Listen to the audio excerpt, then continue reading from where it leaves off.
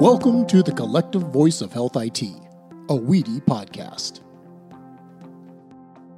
Hello, and welcome to another episode of the Collective Voice of Health IT, a Weedy podcast. I'm your host, Matthew Albright. My day job is Chief Legislative Affairs Officer for Zealous Payments. ZELIS. Zealous's mission is to enable providers to simplify and save on their payments and claims. I also serve as the Communications Committee Chair for WEDI. That's WEDI. WEDI is a national membership organization where the health information technology community connects, collaborates, and creates solutions for a better health system. And we're very excited today to have on our show Kyle Kiser, CEO of RxRevu. RxRevu is an industry leader in real-time prescription benefit services. Throughout his career, Kyle has focused on projects that lower the cost of care, improve health outcomes, and enable informed decision-making at the point of care. And he has a special focus on interoperability in the prescription drug space. Kyle, welcome, and very glad to have you on our show, The Collective Voice. Glad to be here. Very good. So let's start. Tell us a little bit about yourself, how you got into the prescription drug space. It looks like, right out of college, you very quickly were moved into healthcare, and then very quickly moved into the prescription drug space. So tell us a little bit about your story. Yeah, absolutely. So I feel like I didn't have a chance to do anything but go into healthcare. I grew up in the employee benefits business. So my family's business were employee benefits consulting and brokers. So when I say I grew up in healthcare, when I got in trouble and got sent home from school, I stuffed enrollment packets for punishment. So that I literally grew up in the benefits world. And as I looked at career, I really didn't think I'd do anything but that. I just saw my path headed in that direction. And as I got into that side of the world, you saw two things, right? It was cost going up and then those renewal increases being passed on to employers. And then as a result of that, the other is that cost share was being shifted on to members. And, doing that for a career and not having any other options to really manage costs didn't feel like that's where I wanted to spend my time. And I got really curious just about why is it this way? And, what's contributing to this and how do you be a part of the solution? And that led me down initially a corporate wellness path and now ultimately through price transparency and specifically price transparency for drugs. But it all comes from sort of that payer viewed background of, how do we better manage risk and how do we do something besides, move dollars from one side of the ledger to the other, but actually impact the cost of care overall.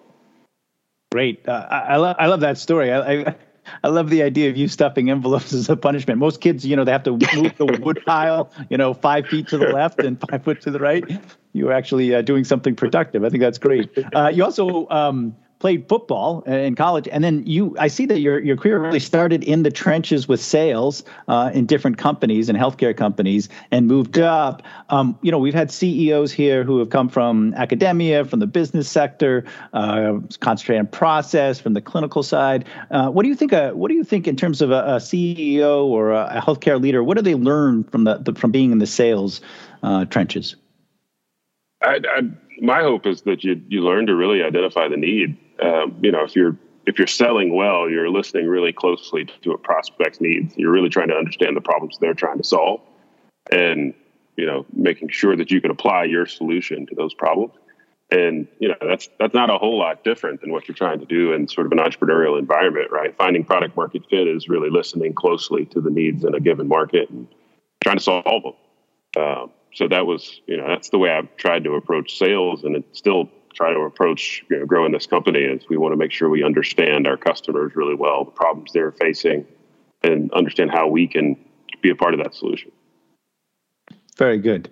And before we get to your company, tell us a little bit about this space that you work in, prescription drug. I mean, I think from a layman's point of view, prescription drug, dealing with that as a healthcare business is very easy for patients, right? Things happen very automatically. You go to your doctor very quickly. They send what you need to your pharmacy. 5 minutes later, you pick it up. You know exactly what you're going to pay. But what's going on behind the scenes there that makes that so easy? And where's your company in that space? Well, it can often feel easy, but it just as often feels really complicated, even in prescriptions. Prescriptions have the benefit of, early 2000s having gone through kind of the e-prescribing 1.0 evolution. And some good that did is it created a really well-defined data structure for drugs, right? So it's easy for each end of a network to understand what they're talking about. That's where I think they have an advantage over medical benefits in a lot of ways. But that evolution of e-prescribing 1.0 was still entirely built on the exchange of flat files and EDI transactions, right? So it's still not as patient specific as it could have been in its first iteration. So to understand as a prescriber the cost implications of a prescribing decision in workflow, until very recently was still a complete impossibility in a lot of cases. There was indication of formulary data in workflow, but it was a flat file that moved from the plan sponsor to a TPA, to a PBM, to an intermediary, then to the EMR system. And then we, hope and pray that the provider systems are able to download that on some regular basis. And even when that happens perfectly, there's a data lag, and the information that was available in workflow was out of date or inconsistent enough that providers really started to ignore it. So that sort of e-prescribing 1.0, I think, created a good foundation for prescription drugs that do make things work a lot better than medical benefits in several ways.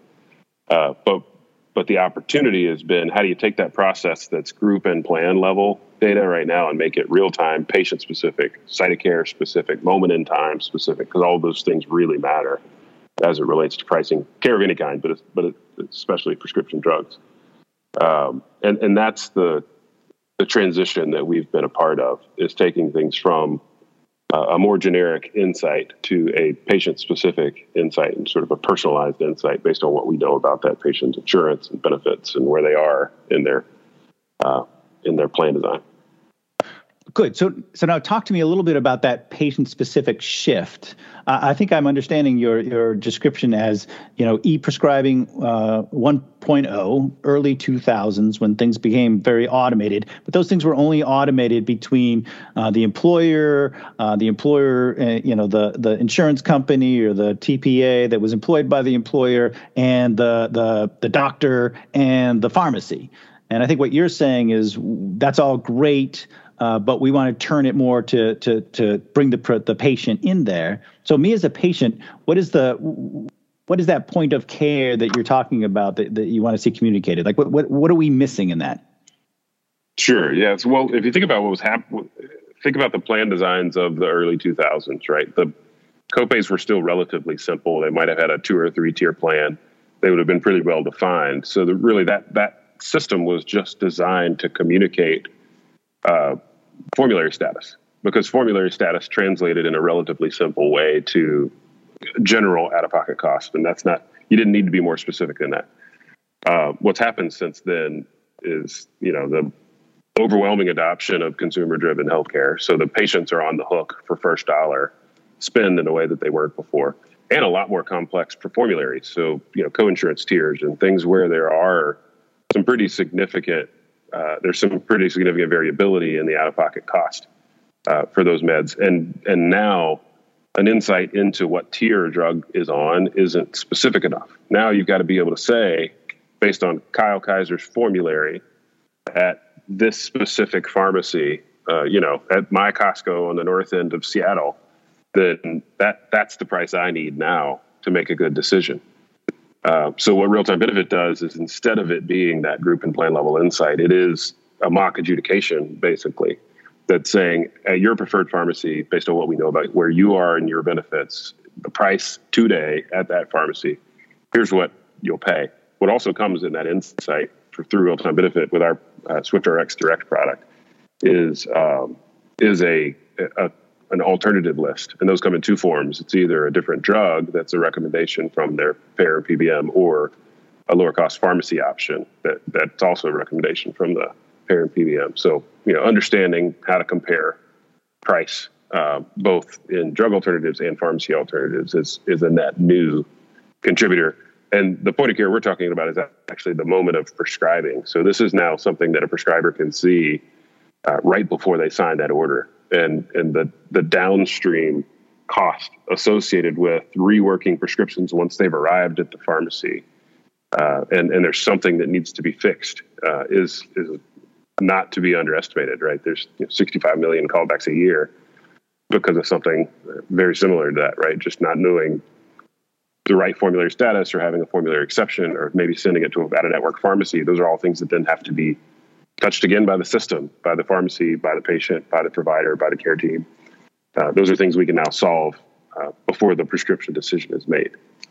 Good. Excellent. So prescription decision, right?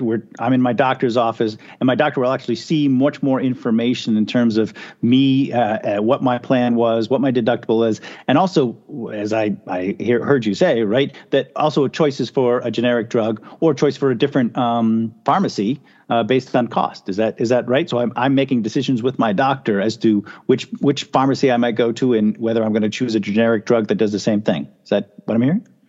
That's right. And it may be more than generics, right? There might be a therapeutically equivalent drug that's within the same class. There's sort of several iterations of what a drug alternative could look like.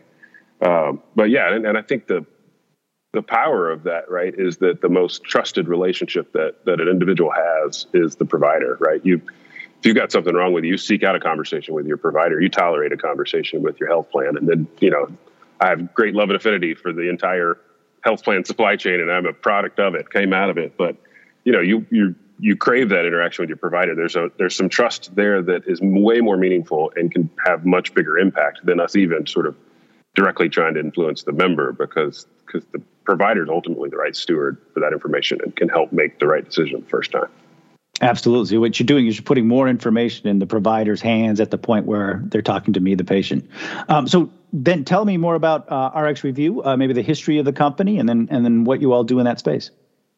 Sure. Yeah. So origin of the company is that there's a doctor in Denver whose name's Kevin O'Brien. He's still practicing there, who is one of our co-founders, the founding physician. And Kevin was doing a lot of this stuff manually for his patients. So he created this unwieldy spreadsheet of ways to save on your medications. And that was initially inspired because his mom approached him and had a pretty significant out-of-pocket monthly spend. And he was able to sort of look at her meds and say, well, you can tweak a couple of these things, you can change this and that, and ended up cutting the monthly spend for her in half. That sort of inspired this effort for him to then collect things for his patients over time. And that's really the origin of the company, is that's what inspired, he and Carm to get together and found the company. And that set us off on this path. And we even still, Kevin's mom's name is Lucy, and there's still a mantra around the company called Lucy Up. And it's what we still use today, that if we're, too focused on the next deal, too focused on the next tactical step, that we can sort of remind one another of why we're really here and the sort of purpose behind our work by telling each other to Lucy up. That's a great, I love that story. And it's a great story about starting a business, entrepreneurship, which is, here's a problem. And many of us see problems in the healthcare system all day. Well, we see problems all over the place every day. But here's somebody who turned around and made it a business. I mean, not only did they fix a problem on an individual lesson, but they said, oh, well, there's other people that are going to need this as well. Yeah, absolutely. We really initially thought this was going to be a more consumer or patient-oriented tool. But that initial inspiration of the provider searching for the answer for their patients is something that just sort of stuck with us. And we ended up entering a really close collaborative relationship with UC Health in Denver, started working on decision support applications with them. And that was kind of the right mix of things that created the platform as it exists today, which is how do we help empower providers to solve those problems, to really be a solution to patient access in a way that they haven't been before, to understand affordability, to understand the barriers that are going to exist for those decisions before they make them. And that's all been inspired by sort of Kevin trying to help his mom. That's great. So when you say prescription decision to support, that's what you're talking about, the tools, getting the data in the hands of the provider at the point of making the prescription. Is that right? That's right. And increasingly care teams. I think there is that's not to be underestimated, right? If you go shadow some of these providers like we have, you see that patient and provider interaction is incredibly important, and not to be underestimated how important the care team is that surrounds them. The planning before a patient walks in the door, the solutions that are applied after the patient walks out the door, those are just as important for us to inform with real-time patient-specific data as the moment of prescribing. Very good. So tell us a little bit about maybe the obstacles to getting to making that work, I think maybe is the question, and how does your company tackle those obstacles? Yeah, the obstacles today, I think, one is provider trust, is that I think that the consequences of that e-prescribing 1.0 world were that providers just sort of stopped seeing some of that formulary data. Once you've seen something that's unreliable often enough, it just starts getting ignored. So as we were arriving with a net new improvement on that process, as we were wanting to engage providers with this information that's new to their workflow, it was overcoming some of the trust issues with, well, I've seen tools like this before, they just don't work very often, or they don't work at all, or they're inaccurate. And so our collaborations with providers, we've got several strategic partners, UC Health among them. We've worked really closely with those organizations to make sure that we're building tools that are reliable. When you're building things for providers, it needs to work nearly every time, or you're just not going to get adoption. And so overcoming that issue was, a pretty meaningful obstacle for us that we are pretty proud of how well we've overcome. We've got one of the most reliable systems in the industry now, and ultimately, if you can't get a transaction successfully priced, you miss the opportunity to inform it with a lower cost alternative, right? So step one is get the transaction right. Step two is then try and intervene around behavior change. So that's one big important one. The other is just, kind of the incumbency issue. As we entered this market, there are, big industry incumbents that already existed, and we had to differentiate ourselves, and we had to articulate why our tool was more valuable, why it worked more often, why we were provider-centric, user-centric in a way that others weren't. And then it had to work. We had to prove it, right? We had to plug this thing in, and it actually had to work better. And luckily, that was the case. So those were, two big ones for us. The key to that second problem was also sort of who we were solving problems on behalf of. We sort of saw incumbents who were representing the interest of, pharmacies or PBMs. We saw some that were sort of representing manufacturer interest. And really our focus on that provider relationship, the trust that is inherent in a provider relationship, and trying to leverage this opportunity to solve problems that are meaningful to provider organizations was a key strategic decision for us, and it's paid off quite a bit. It's interesting because the first obstacle you mentioned, the fact that, if it's not real time and if it's not accurate data, then it's useless, and then you actually lose trust in the data. That seems to, have lessons for the greater kind of interoperability policy push. Certainly, right, the right data at the right time to the right patient, right, and the right data includes accurate data, because if you don't have the accurate data, then nobody's going to trust any part of the system whatsoever. Are there other lessons like that can be learned? I do see that e-prescribing is kind of the forefront of interoperability. Other lessons that we can take from what you're tackling on a day-to-day basis that the medical side can think about? Yeah, and we are actually already doing some work on the medical benefits side too. I think that the medical benefits side, from a point of care price transparency or point of care cost and coverage data and even prior auth perspective, looks a whole lot like the prescription drug world 5 or 6 years ago. There are these sort of focused custom efforts that are standing up to try and solve problems that matter to payers and PBMs, and that'll ultimately over time, that'll standardize, that'll become more consistent, and that'll be more digestible for a clinical user or the care team. So it seems like we're right at the beginning of a process that looks a whole lot like the real-time benefit process did several years ago. I think one is maybe offer of patience, right? Like I hope my comments aren't interpreted as it has to be perfect immediately.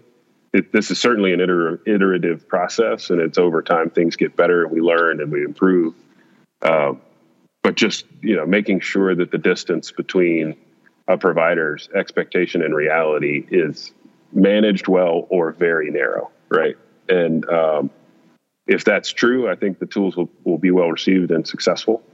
The wider that gap between expectations and reality, the more likely it is that the provider's going to, ignore it. It'll lack adoption. It won't see behavior change, and it won't, reach the full value that's promised. Very good. So talk to me a little bit. You talked about, a little bit about where we're headed.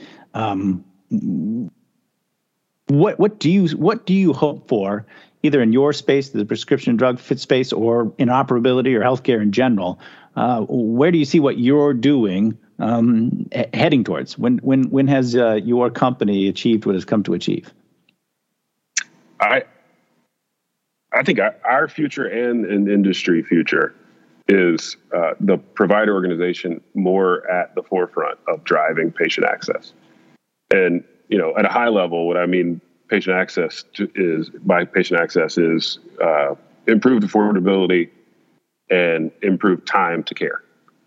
So the distance between when the provider makes that order and the patient receives the care or the med or the, whatever it may be, condensing that is I think the provider organizations will lead the way in our future.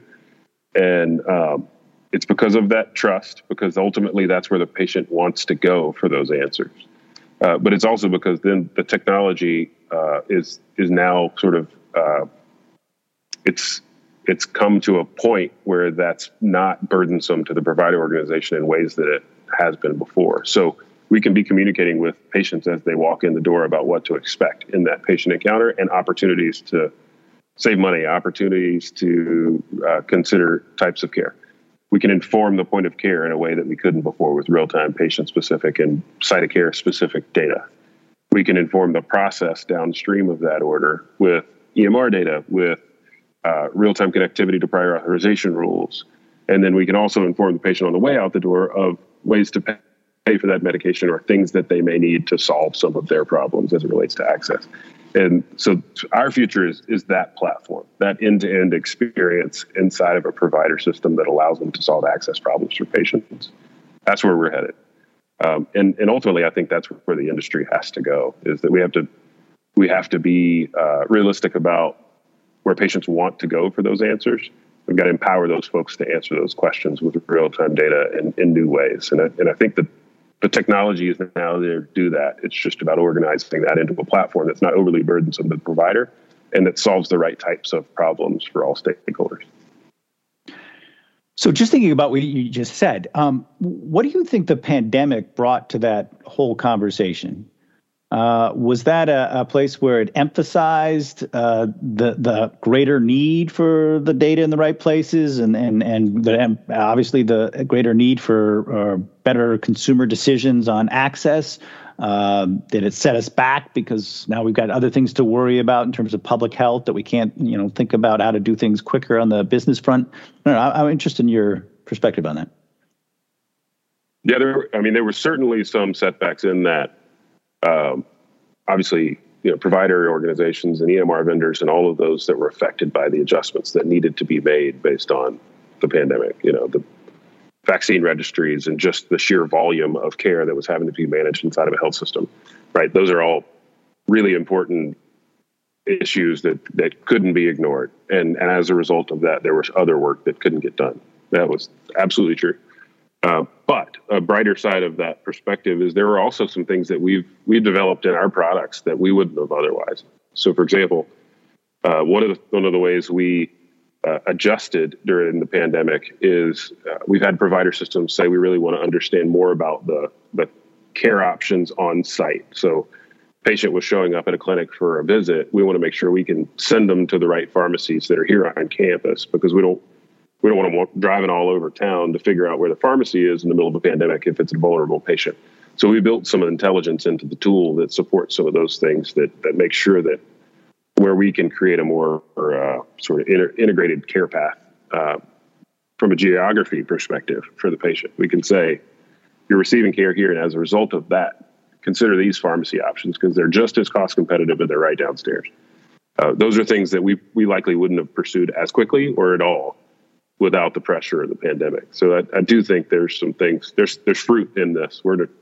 I don't think we saw as much of the sort of groundswell as a virtual care company may have, but I think what I always find inspiring about healthcare, and especially about provider organizations, is that they're in this to solve problems for patients, and they encouraged us to do that in the midst of some high pressure situations. Right. Terrific. And that's great to hear too, that they're patient centric, even while they're stopping the bleeding in other areas. So that's really something. So before we leave, any resources you'd like to point the listeners to that more about what you talked about today? Well, RxRevu.com is certainly a good place to start. Our social media team is also fairly active. So LinkedIn and other places where you find your social media feeds are good places for us. We're also, we'll be at conferences as those start to ramp back up, and we'll look forward to seeing folks there, whatever that ends up looking like, if that's virtual or otherwise. We'll be a part of those as well. Good. Very good. Any closing words? Appreciate your conversation today, Kyle. Really enjoyed the discussion and appreciate the invitation, and I hope to see you on the road. I hope so too. I hope we get to have some live conferences here sometime soon. Yeah. So thank you, Kyle. This has been a great discussion with Kyle Kiser, CEO at RxRevu. Happy to have him on our show. And this has been the collective voice of Health IT, a WED podcast where the health information technology community connects, collaborates, and creates solutions for a better health system. You can find this episode and many more on our website, wedi.org. Thank you all for joining us, and be safe.